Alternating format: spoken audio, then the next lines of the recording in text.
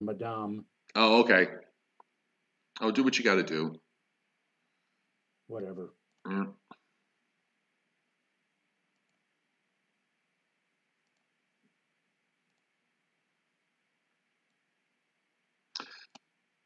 Well, hi, everybody. Welcome to the Joe and Joe Weather Show on this Sunday, the 17th of January.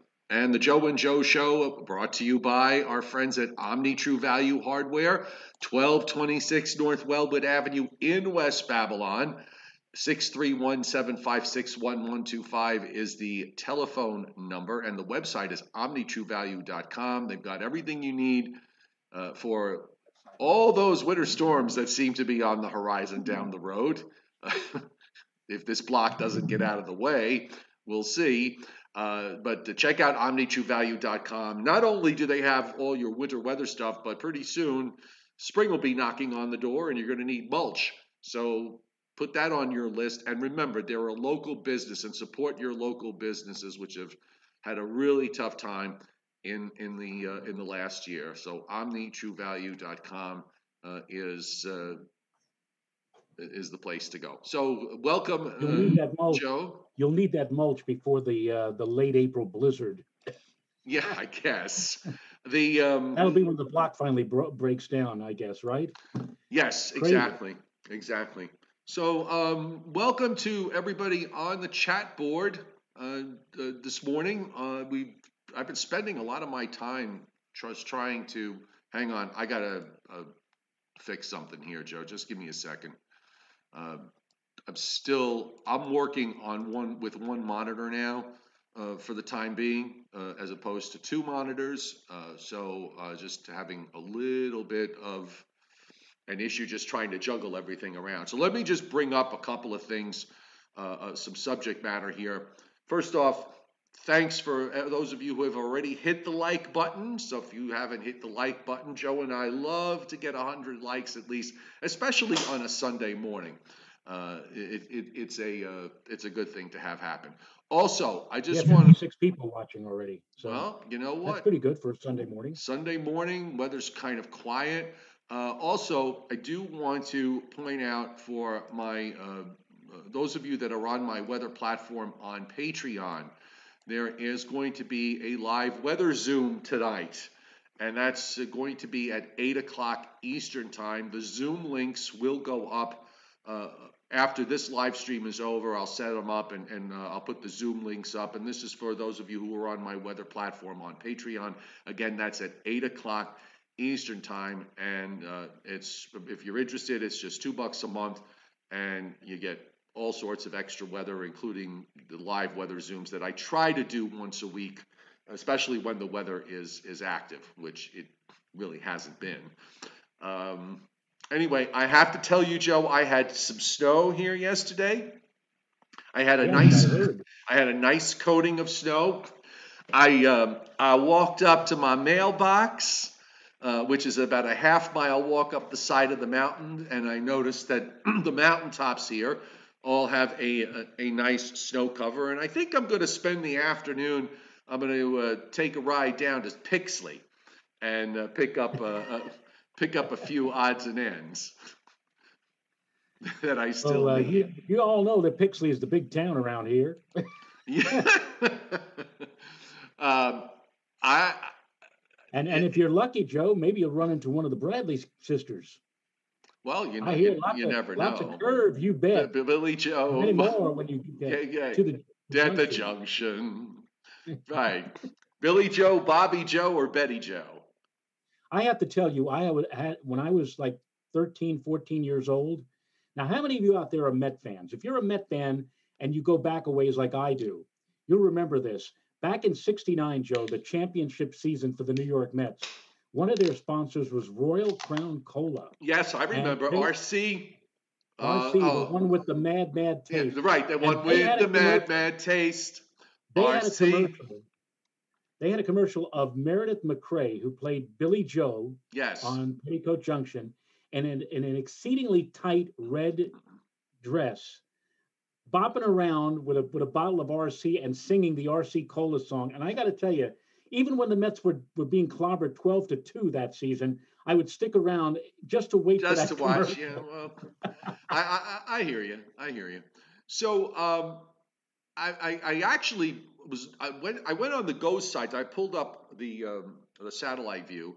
By the way, Joe's monitoring the chat board. So if you guys have any questions or comments, or you notice that maybe the audio dropped out or the video dropped out or something, just post it on there, and this way we can stay on top of things. So I went on the Go site, and I noticed, and this is something that I probably should pay a little more attention to, is that they've added some sectors. And they got a really cool sector here, Joe. I have to bring up because it's completely relevant to what's going on. This is the North Atlantic view, and if you ever want to see an example of what a block does, this is a perfect, this is the view to look at, and this is certainly the day to look at it because the the storms that are out here, if you watch the loop very carefully, they are kind of stuck in this huge traffic jam. Uh, and they're not moving. This loop only goes back about 8 hours or so, but still, the movement of these storms is relatively minimal, and it sort of explains where we're at right now because we're not where the storms are. We are where the dry air is in between those storm systems. The it almost looked like a pinwheel right in the middle of the monitor, right in the middle of the view there. And you're Oh right. yeah. It's a log jam. It's gridlock. There's nothing really moving, and this is so different from a year ago when we had that roaring fire hose jet stream, which was pushing everything along at record speeds. And now here we are, 1 year later, with a very very blocky weather pattern. And yeah, the question now is, when is this stupid block going to break down? It looks like it's going to be here for a while. And by the way, take a look also from the one that's in the middle there in the central Atlantic, and then you follow Right. the clouds up. Look at all that moisture feed that's going. It goes northward and then it turns sharply eastward. That goes right into England and Ireland. I mean, it is just shooting in there. That this so they're being impacted by the block. There's a smaller storm that's south of Iceland that is moving southeastward. That looks like it's headed for northern Scotland. So the NAO is not only obviously the NAO impact has been impacting our weather, but it's had a big impact on the weather in Western Europe, and it's fed into this snowy pattern that we've seen in Europe and the cold pattern that's been in Europe. We're going to see our temperatures turn colder this week. I noticed from some comments, Joe, and I, I don't know. Some people seem to have gotten the impression that we were, that either we were or other people, certainly other people were probably, um, that we were going to have this huge blast of cold air behind this cold front that went through yesterday. That front, by the way, was strong because of what happened ahead of it, not necessarily because of what was going on behind it. Right. I Right. saw, so there was no real mention here of the fact that we were going to have some kind of bitter blast behind that front. What we're seeing this week is basically a stair-step decline in temperatures over the next 5 days, so that each of these upper troughs that are moving through. I'm going to try and get my mouse just stopped working here. Hang on a second here. I'm going to bring up the U.S. satellite view. And I might And also say, Joe, that the talk about how it was going to turn bitter cold this week was due to a few articles about how the polar vortex split and how it was delivering frigid air to Europe and Asia, and how the other polar vortex is going to come down and cause frigid weather for us sometime during the upcoming week, which never really was going to be the case. no, it But wasn't. yet, it's amazing Go ahead. I'm sorry. it's amazing how that kind of that rumor spread. I told you a few days ago that even the local town supervisor that we have here in Putnam Valley, on his Facebook page, he was saying, "Watch out! Next week we're going to see temperatures plummet through the 20s. And it's going to be turning cold, and the wind and terrible and blah, blah, blah." And I had to correct him. I said, "No, no, it's not going to be that way. at least for the next Right. week, it's going to continue to remain near or above seasonal normals. Now, it is going to turn chillier, as you said, Joe, during the course of this week, but it's not going to be anything off the charts, and it's not going to be anything really No, it'll far be a little bit. below what It's we going to be a normally little are. bit below average, starting from Right. starting Wednesday and then Thursday, Thursday, Friday, and into next weekend. But it's not going to be crazy off the wall cold. I don't know that was ever indicated. By the way, I will tell you though, if you see this on, and I saw it on Facebook and I read it, and it was actually a pretty good, a pretty interesting piece. It was more meteorological, and it wasn't really what I would consider clickbait. But Severe Weather Europe is the Facebook page, and they put up an article that really kind of explained in English about the polar vortex and what's going on and the splitting and all the rest of it, and what the implications may be or may not be down the road. So, if those of you who are interested, Severe Weather Europe on Facebook, give it go on that page. I can't find the link at the moment. If I get a chance, I'll get I'll get the link, and maybe I'll be able to put it up tomorrow. But it was a very interesting read. And meanwhile, the lake effect snow machine, which has been utterly silent. That's the one remarkable thing about the pattern we've been in, Joe, is the fact that the lake effect snow machine is usually working in one form or another, but it has been really kind of dead for much of the first part of this winter. Now it's finally Right. woken up this week. It's busy today, and it's going to be busy all week long. There are going to be some big snow amounts in parts of western New York and into western PA. Right. And you're right. Normally, at this time of the year, especially, it's almost a daily occurrence where we read about lake effect being lake effect advisories being up for some part of Western New York. And you're absolutely right, Joe. They did have, I think, right around the end of the year, Buffalo, if I recall, had Yeah. something like 20 inches of snow, but it's been more or less dormant ever since. Yeah, exactly. And you can see on the U.S. Satellite loop here how things are in generally, not really moving very much. You have another upper trough to the west, a sort of sprawling upper low and trough that is coming on the heels of the system that is sitting now in Gulf of Maine, Nova Scotia. There's no room here. Not only is there no room, but there's really very little for this to excuse me, there's very little moisture for this to work with. So we're just going to see. I think all we're going to see over the coming days are either weak upper troughs that will swing through from time to time, and I think we might even throw the occasional weak cold front in there to sort of facilitate this stair step decline in temperatures, and that's about the most exciting thing that happens. Right. And uh, eventually this is all going to change. I can assure you it will change. I think, Joe, a lot of people, um, from my postings on Facebook over the recent last few days, a lot of people have already thrown in the towel saying winter is over. I still Oh, can't believe that. Now, it's really out of control now. meteorological winter was just a couple of days. The middle of meteorological winter was just a couple of days ago.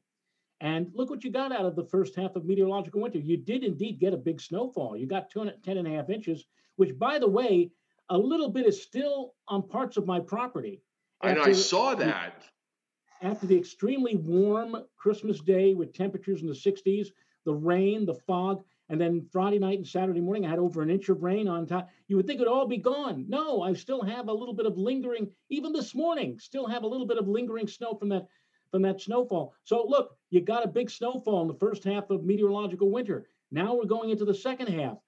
It's the second. It's only halfway through the winter season, meteorologically speaking, and people are already throwing in the towel and saying that's it. It's all over. I don't understand that. I think it's temper tantrums by infants. Ah, Really, no, seriously. If you read some of the stuff, if you really read how a lot of how the sentences are phrased, the first thing that comes to mind is to me, it's like you're throwing a temper tantrum. What's worse, you're angry at me. I didn't do this. I certainly don't have any control over what happens. So why are you angry with me? And it's weather, for God's sake. This is how it works. Joe, I had let me come off the let me just say about the radar. I know it's the U.S. the Weather Service's radar. I have to use what's working right now because I'm still trying to figure out everything technically. So I wanted to just show the lake effect, particularly around Syracuse, and also the snow that's going on back in the upper Midwest. This is all light stuff that is rotating around the next trough that's moving eastward. And the bottom line is that all of that is going to not get here. So I'm sorry, let me just come back to full screen here for just a moment. I actually had someone point out that that the Northeast now gets winters that North Carolina used to get, which I thought was one of the more ridiculous statements I've ever What seen. and what part of North Carolina? Cape Hatteras or maybe Asheville? Essentially, I guess so. They weren't really specific, but and I want to hook this up to that article that I read about from Severe Weather Europe with regards to the splitting of the polar vortex. They pointed out that the pattern is very similar across the northern hemisphere with the splitting of the vortex and how things have behaved. It's been similar to the winter of 1928, 1929. So I went back and I looked at the snowfall for New York City in that winter for 1928, 29, and it was all of 13 inches for the whole season. Now, I also looked at the surrounding years. That was in the middle of a stretch of 5 consecutive winters of subnormal snow of 20 inches or less. So, and then if you look at the 20s and the 30s, we had just come out of a cycle of very snowy and cold winters that goes back almost to the start of the recording of observations in 1869. So in that 20-year period, almost all the winters had below normal snowfall. You could just cherry pick maybe a couple of them that had above normal. Kind of reminded me of the 70s, 80s, and 90s, which were 25 out of 30 winters were below average. So please don't sit here, and not just from snowfall, by the way. I'm talking about in terms of temperatures, also that they were warmer winters. So, please don't sit here and make for some person to make a comment that the Northeast doesn't get cold winters anymore, that we get winters like, we're getting the climate of North Carolina. It's just really silly. I mean, that's just a silly, silly statement. Yes, And it it's is. not supported. Here it is. And here's the other part of it, Joe. I'm sorry. The other part of it is the statement is driven purely by your anger and your emotion, and it's not driven by the statistics. It's very easy to pull up climate statistics. So whenever those of you who are watching, when you feel that anger, that it's not snowing nonstop from November 1st to Memorial Day, so basically from Halloween to Memorial Day, every single day, when you feel that anger coming on, you need to go back and look at stats, because I think your perception of what winters are in the Northeast, both at the coast and in inland areas, is a little bit distorted. That's all. That's it. I had my That's rant it. for the day. and it's only 11:17 in the morning. That's So correct.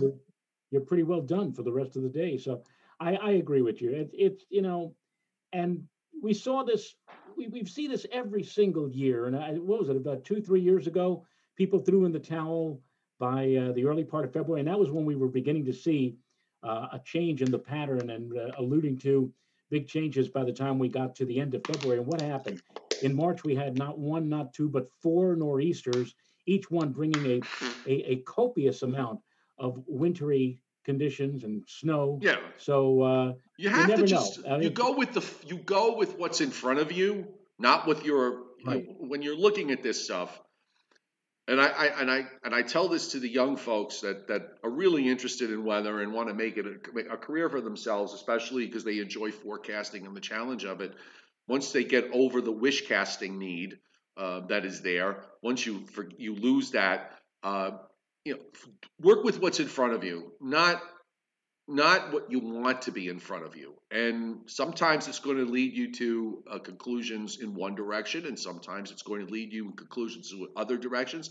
And sometimes it's going to leave you in a place where you have to honestly throw your arms up in the air and say, I don't know. It's perfectly okay to say, I don't know. I'm not sure. I need to look at this with deeper. I need to look at this, you know, maybe tomorrow where I might see things differently. It's okay to do that. And by the way, on the Yes. surface, yeah, and on the surface map, there's a storm in in Maine, a low in Maine that extends east across New Brunswick.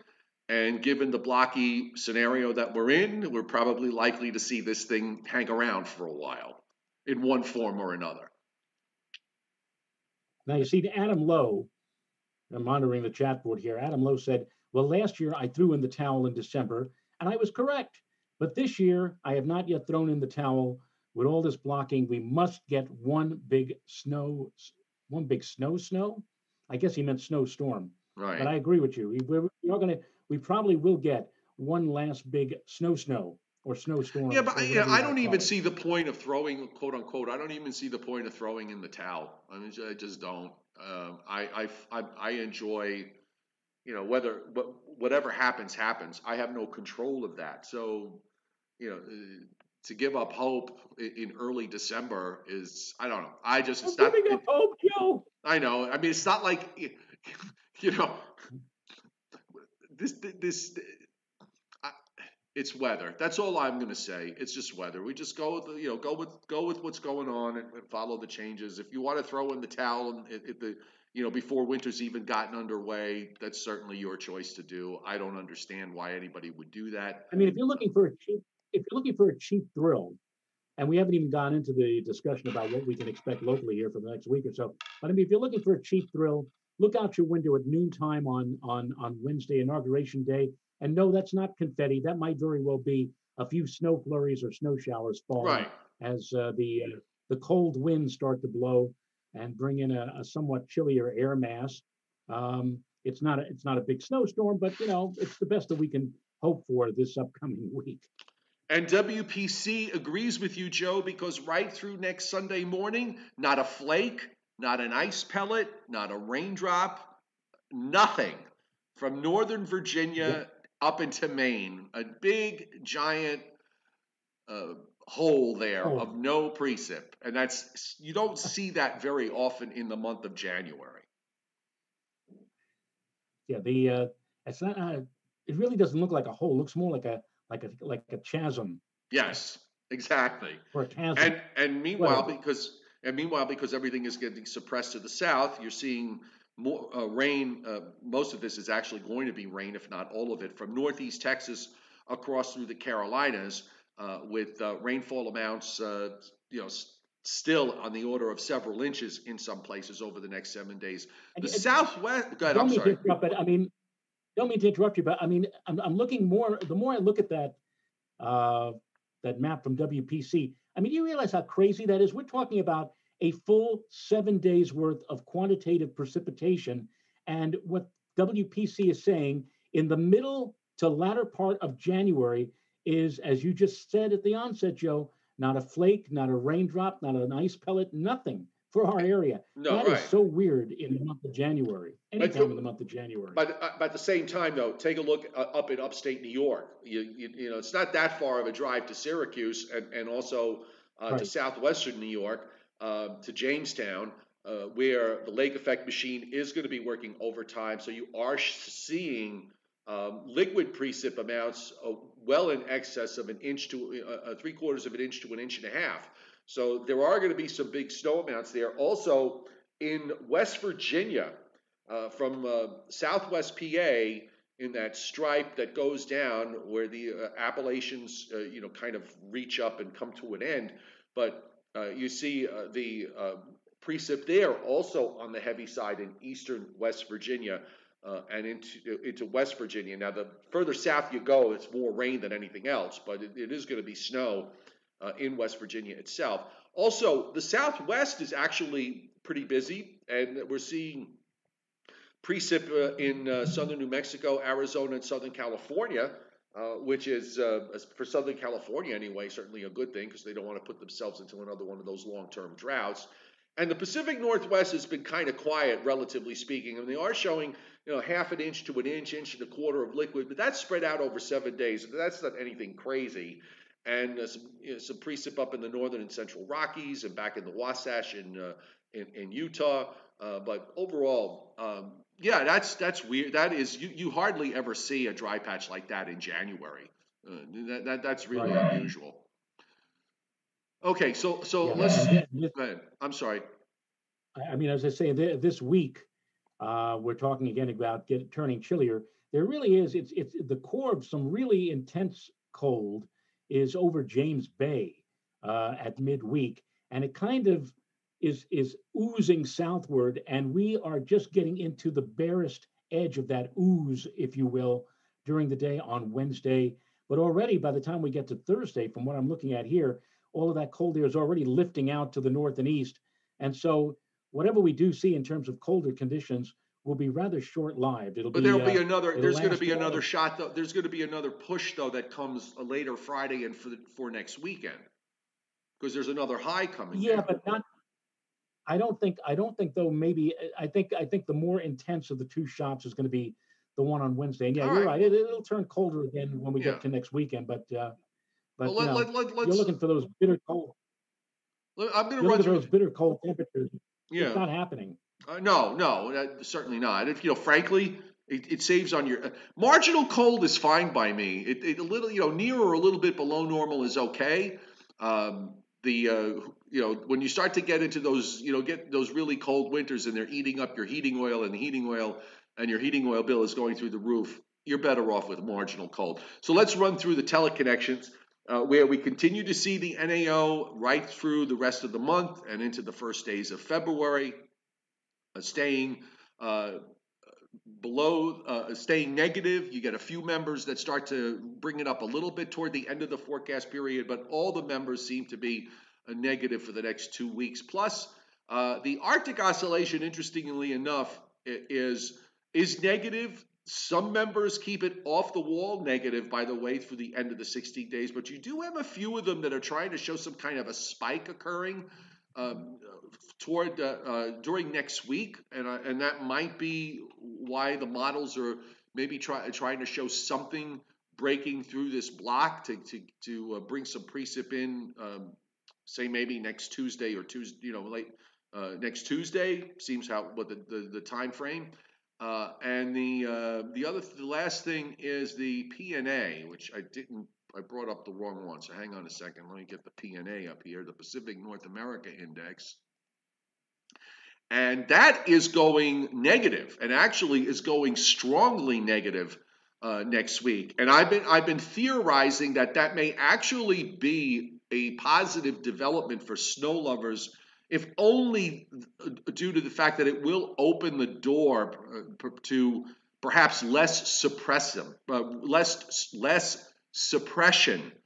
Because the PNA going negative means that a ridge is going to try to or want to try to push up in the east, but that's being counteracted by that negative North Atlantic oscillation. So there's going to be some kind of battleground going on here, and so again, you certainly you certainly can look at this by saying, well, we've had these teleconnections that have been supposedly in our favor, and they haven't done us any good because everything's been sort of, the troughs aren't and ridges are all in the wrong spot.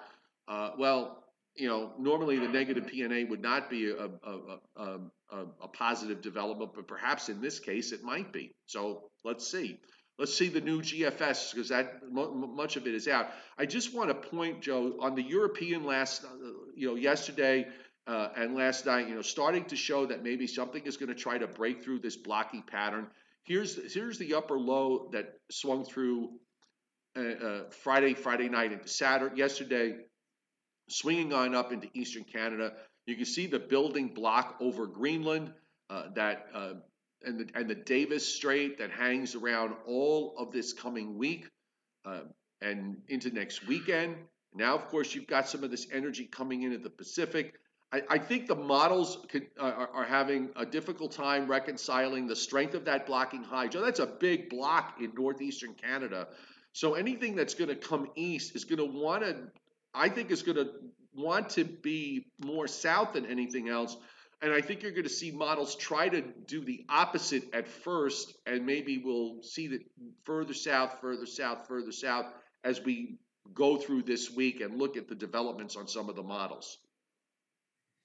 It's very strange. You look at the upper air, and you've got this very dynamic looking closed upper air system that just came by during this weekend, but that kind of sheared off to the north.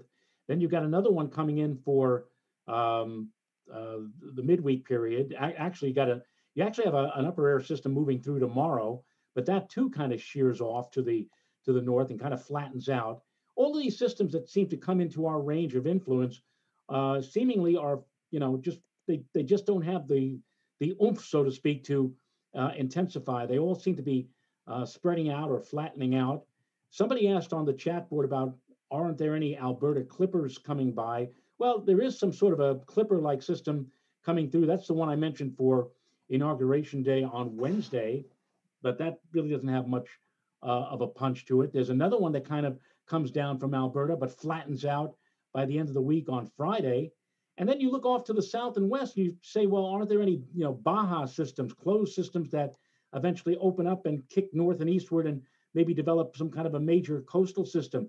There is one that looks like it's trying to develop by next Sunday, by next weekend, but that too kind of just like flattens out and heads up into the Great Lakes. Right. So Well, until we, that was on the 6Z run. The 0Z, the 18Z, and the 12Z runs yesterday were actually quite, bringing, tried to show a major storm going through the box. Well developed. But of course, the problem here is, Joe, is I think the problem is a matter of room. There's no room. Look at the Atlantic. Look at what we showed you on the satellite. We showed on the satellite before, and the blocking and where the blocking is set up. There's only so much room in the atmosphere for stuff to happen, and I think what we're seeing here is a complete lack of room. That's just kind of how it boils down to it, in my view. here's a good analogy. I think this is great for even those who are not so inclined meteorologically or whatever. Picture this in your mind. You're in the subway, right? And you're waiting for the train that you want to, take you to your home base. The train arrives. Now well, actually, it's not you. It's somebody else. It's somebody who's a really hefty guy. Let's say 6'5", 6'7", maybe close to 300 pounds, and he's standing there waiting to get on board the train. Here comes the train. The train arrives. The doors open up, and what happens? He looks inside, and the train is absolutely packed with people. And this guy who represents the potential storm looks at that and say, "I don't think so. I'll stand here and I'll wait for the next one." The doors close, poof, and that's it. And it's basically what we have here on the weather Yep. map, as you just mentioned. There's no room for any kind of significant storm to step in and develop. So we're playing the waiting game until it becomes less blocked up, whenever the heck that may be. Well, I'm looking at this particular. I got the new run of the GFS, which kind of plays off the overnight European and the 6Z GFS, where again this issue of room. You mentioned about Alberta clippers. You could see there's a little low there up in northern Lake Superior, but again, that the lack of room and the lack of digging takes that weak low into upstate New York. And this is on Wednesday morning, little weak upper trough and cold front. Actually, a new low forms near Nova Scotia. Here comes a stronger clipper coming down. That runs up also well to our north, pushes. I think if you want to really make a case here, if you want to make it a stretch, there's a little bit of let's call it a warmish front for Wednesday night into Thursday that produces some snow in upstate New York and in western PA, and some of the blue kind of reaches into the Catskills. So maybe there's a snow shower with that as it goes by.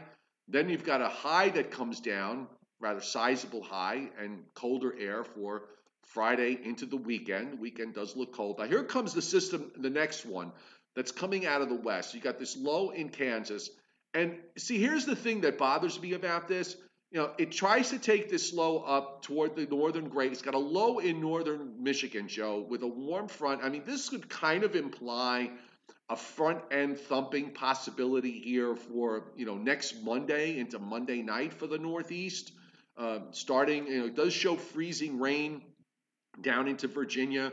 This is usually a sign to me that there's like some kind of cold front with a little bit of wedging. But what's bothersome to me about this whole idea of taking a load so far north is the fact that you still have this block. I mean, it's not like the block goes away. So why all of a sudden would a low want to come out of California, move into Kansas, and then run up toward Michigan? Now, it does redevelop south of Long Island, but why would you take? I'm asking, given the way everything is set up and the suppressive nature of all of this, why do we suddenly wind up taking a primary that goes up toward northern Michigan? I'm not understanding that. Well, if you look at the upper air with that, if you look at the upper air with that system from late Monday into Tuesday, the 25th and 26th, you've got what appears to be some kind of a shortwave that's trying to dig south and east, and it looks pretty good. Except, and it even closes off over upstate New York by the time we get to Tuesday morning, the 26th. But unfortunately, all the dynamics is such that it looks like whatever comes out of this is going to be to our north and east. Right. And but is that correct? That's my question here, though. Is that correct? Well, if you want to get, if you might want to hope for this to be even more of a digger, and maybe instead of digging across northern Michigan, the UP of Michigan, and through Lake, what is that? Lake Huron? Is that Lake Huron? Well, yeah. Yeah. Instead of that, maybe you might want to have a dig more across the lower peninsula of Michigan, across the Ohio Valley. Well, that's my point, though. There's all higher than normal pressures up to the northeast of it. So, I mean, why all of a sudden is that going to be so far north? Why does it take it so far north into that very, very strong block? I'm not quite getting this. The other thing is, I just want to go back. Let's just go back to yesterday afternoon's run with this, which was, quite interesting in many respects. Here's where you had a totally different scenario, Joe. You got the northern stream. The northern stream of the jet was kept completely separate from the south in the runs of yesterday, and you actually had this several contour cutoff in the southern part of the jet.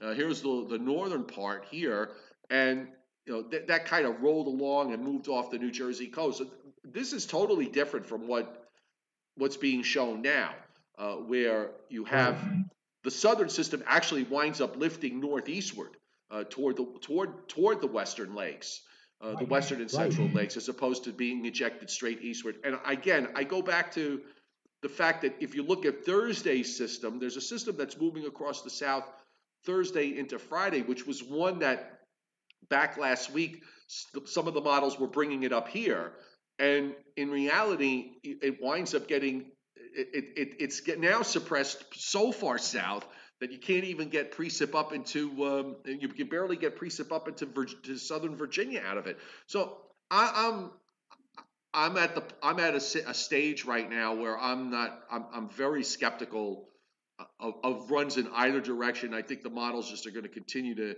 have a big issue with regards to where all of this is going to be going in the medium and longer term. I'll tell you something. If things were reversed, if, for example, the upper air that I'm looking at for today's 12Z run were yesterday's 12Z run, and yesterday's 12Z run was today, I'd start getting excited. I'd tell you, my goodness, it looks like that block is indeed holding firm, Joe, and is going to force that upper system to our south. I mean, I'm looking yesterday at all the tremendous height falls across Pennsylvania, New Jersey, Northern Virginia. Wow, that would be a signal, but instead it is quite the opposite. And I wonder too, why is it that with such a strong block, why is it now that thing is flying to our north and not showing as much intensity? And also, let's go back to Friday and Thursday and Friday in the long range. The system for for early next week, the week of the 25th, 26th, the one we're talking about, that one was being shown as being suppressed way to the south. I mean, basically across the Gulf states with the snow in Jess Harden land in Alabama and here in North Georgia. So we've seen it now. We've seen it go from taking a track basically just north of I-10, okay, to somewhere lower Ohio Valley, Tennessee Valley to the East Coast. Now it's gone even further. So we've made a jump from the southern part of the United States to the northern part of the United States. And I think, I just think that there's going to be this is not the final scenario. I find it hard to believe that the GFS and the models 9 days ahead of time have already figured out that it's going to the great, the primary is going to go to the lakes, and there's not going to be more fine tuning in this. The block is going to have a lot to say, I think, ultimately into where this all winds up. In my always never to be humble opinion. Humble opinion. Yes, exactly. By the way, a couple of super chat hits, it seems. And we have Izzy D hitting super chat today, Jess Kaplan, Scott Briller, the chairman. The only thing that is definite is the Joe and Joe. Thank you, Scott, very kind. I'm almost embarrassed to say it because I'm turning red. He says, the best meteorologist on the planet. Thank you. And Robert Russo, thank you also for your generosity. So everybody, those of you who hit super chat, thank you. 92 likes. Could we kind of get 8 more? Can you sort of nudge it up, folks, and get it over 100, please? And 152 viewers right now. Thank you very much, all of you, for taking time out of your Sunday for being here.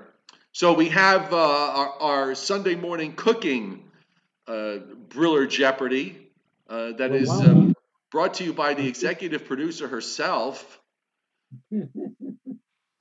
Before, I'm sure she's hearing, she's upstairs. Wait a minute, no, she's down here. She's already running to get into our Joe. She's running to throw you off the air, Joe.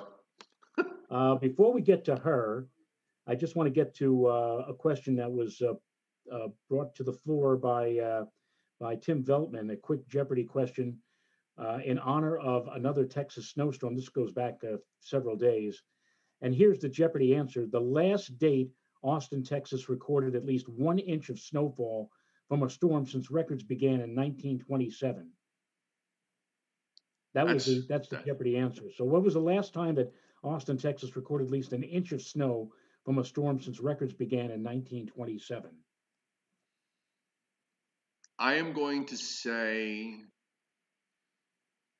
oh God, I don't know. I want to say that it's happened in the last 20 years. Yes, it has. Okay. Yes, it has, as Mr. Ortori used to say. So I'm going to use my head here. I'm just going to kind of break it down. So the last time... Don't use your head, Ralph, because if you use your head... If you think... you get into trouble. Yeah, I'm going to say you know what? I'm going to say that it's either 2009, the winter of 2009, 2010, or 2010, 2011. Because I'm thinking that those were 2 big NAO years, and that kind of matches up with what we got. No? All right.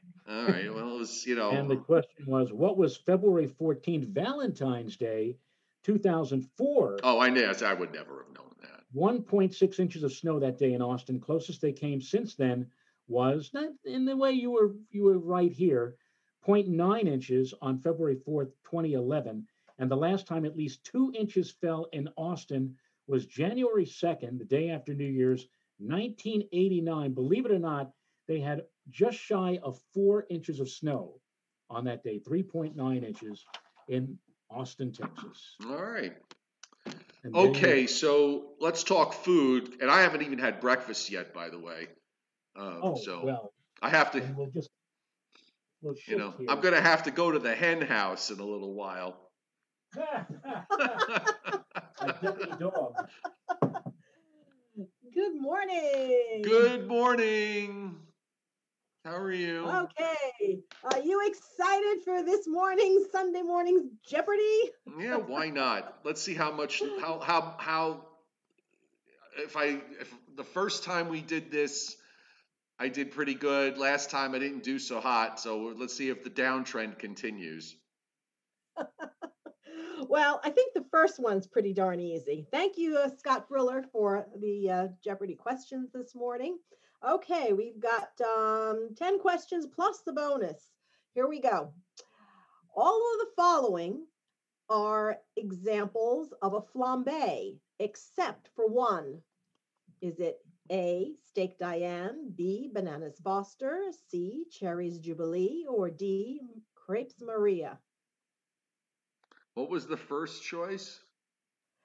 Steak Diane, B, Bananas Foster, C, Cherries Jubilee, or D, Crepes Maria? I'll say the Steak Diane, but I honestly don't know the answer You to know that. what?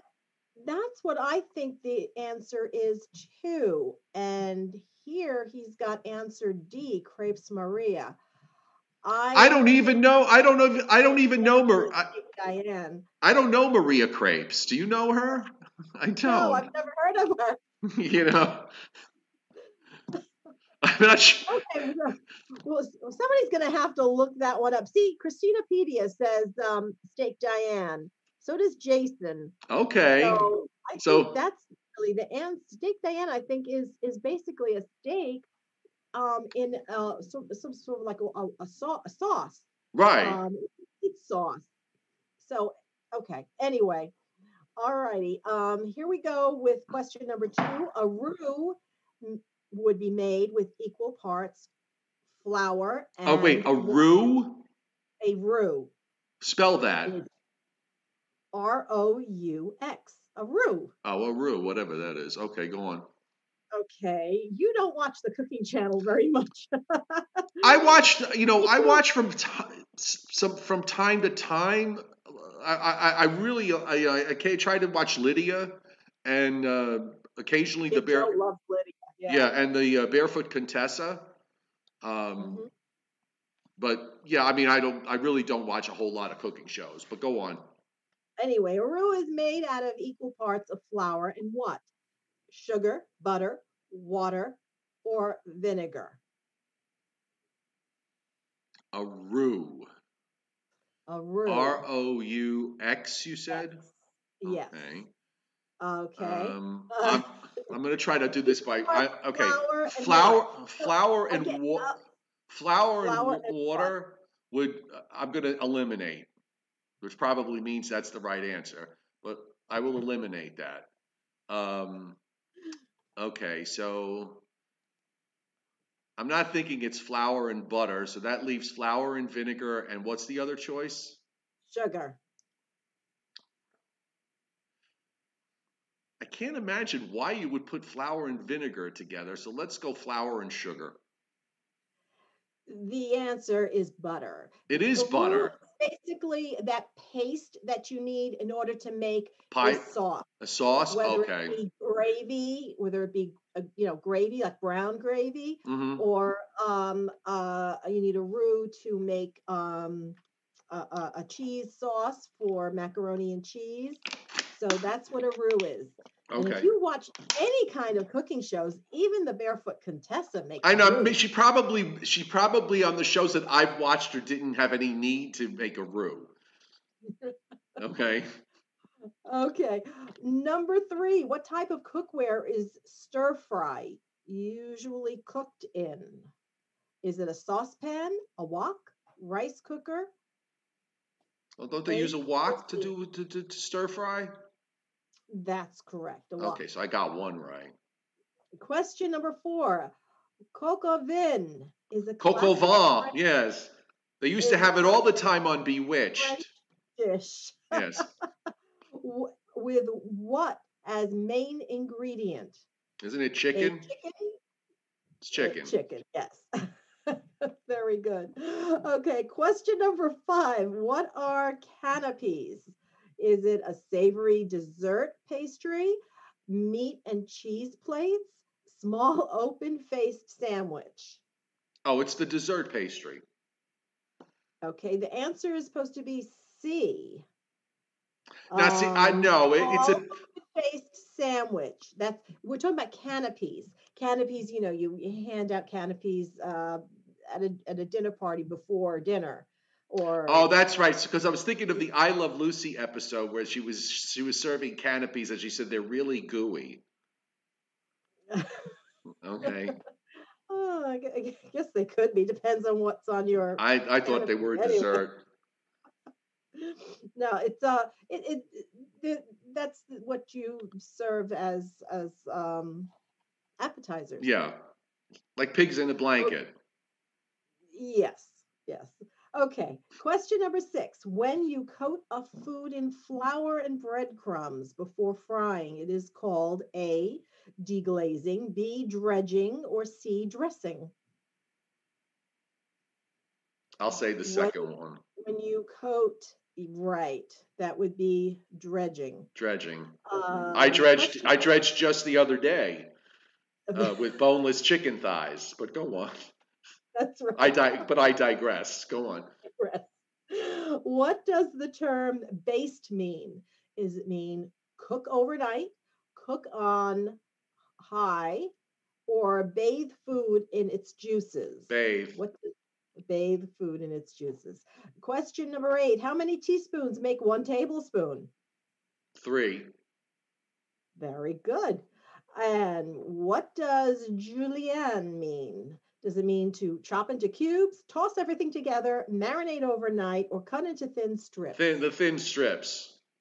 Okay, Thin very good. strips. Question number 10. The average person consumes how many pounds of grapes a year? Okay, since I really don't care for grapes, but go on. Is it A, 4 pounds, B, 8 pounds, C, 12 pounds, or D, 16? The average person? Average Okay, person so now consumes how here's many my pounds question. of grapes? Does part of that consumption include wine, since wine is made from grapes? Because I don't know. if the answer to that question is yes, then the answer to your question is that the numbers don't go high enough. Okay, so I would guess it I'll, means just eating raw grapes. I can't conceive of eating 4 pounds of grapes in a year, but they are very popular. Most people do get them, so I will say it's either going to be. I'll rule out the bottom number and the top number and leave it between the middle two. So I'll go for the what was it? 12? The 8 pounds or 12 12. pounds? I'll say 12. Okay, the answer was B, 8 pounds. Okay, but my logic was there. It was going to be 8 or 12, so I went 12. Okay. Bonus question. What is the chairman's favorite soft drink? It's worth 2 points, he says. Okay. Is it a Diet Coke, a Snapple, a Pepsi, or a cream soda, or a ginger ale?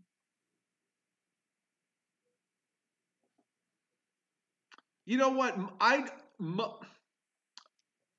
gonna likes this too, by the I'm way. gonna say cream soda because most it would not be on the list. I don't believe it would be put on the list randomly as one of the choices. So I'm gonna say cream soda, which Cream I by the soda way, it is. I abhor.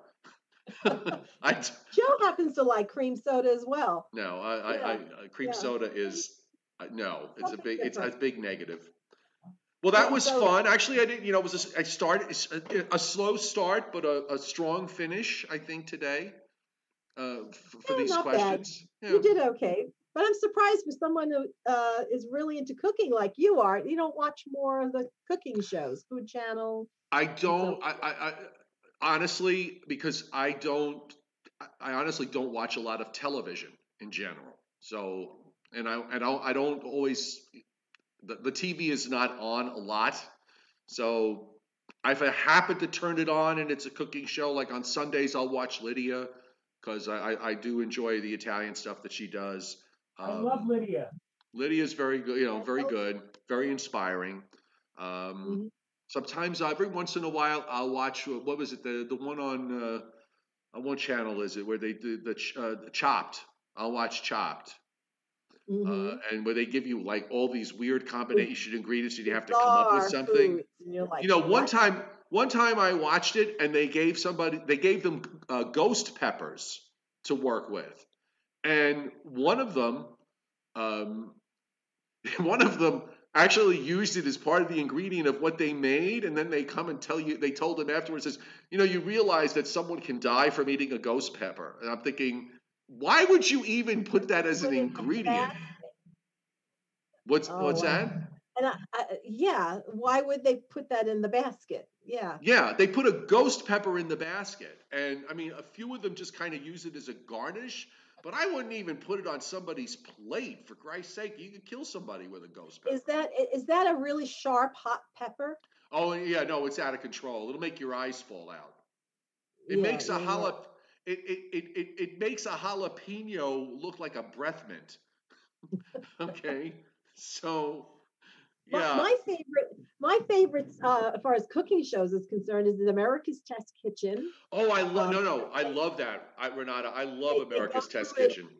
Yeah, yeah. They go through that very thoroughly, and they explain the science and everything. And Good Eats, too, with Alton Brown. I haven't He seen explains that. the science. He has the goofy characters in there sometimes, um, to explain the science. But it America's doesn't. Test Kitchen showed a Oh, real you years like ago. science. America's Test Kitchen years ago showed a way of cooking a roast beef at a low temperature with a digital thermometer, so that it comes out perfectly medium rare from the one end through the middle to the other. And Mhm. I followed that, that scheme that they showed, and I have to tell you, it's perfect every single time. You will never overcook a roast beef ever again.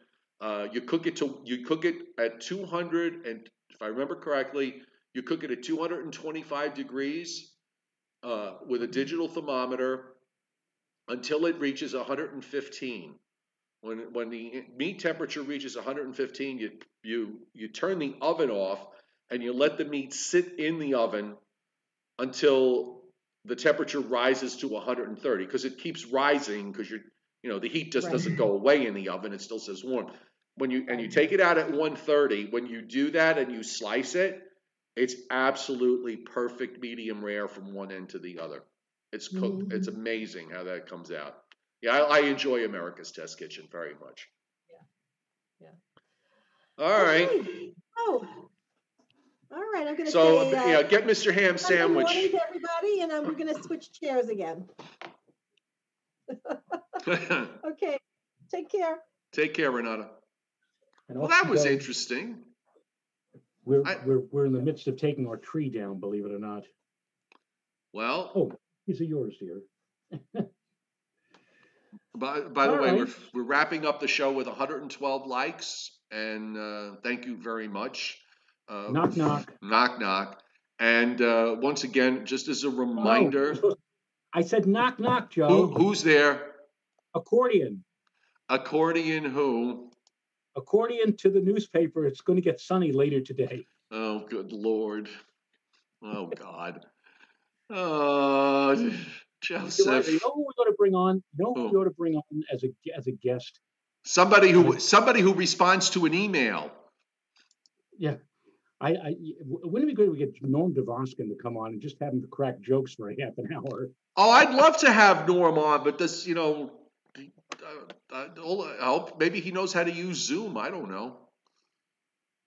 Yeah, that's a See, good question. He might not know how to use it. if you have his email, because I don't, if you want to reach out to him, he's probably out playing tennis anyway, because he loves to play tennis. Oh yeah, Um, yeah. Let me just remind everybody tonight on my weather platform on Patreon is Zoom night, and that'll be at 8 o'clock Eastern time. So to my Patreon members who are watching the show, mark it down.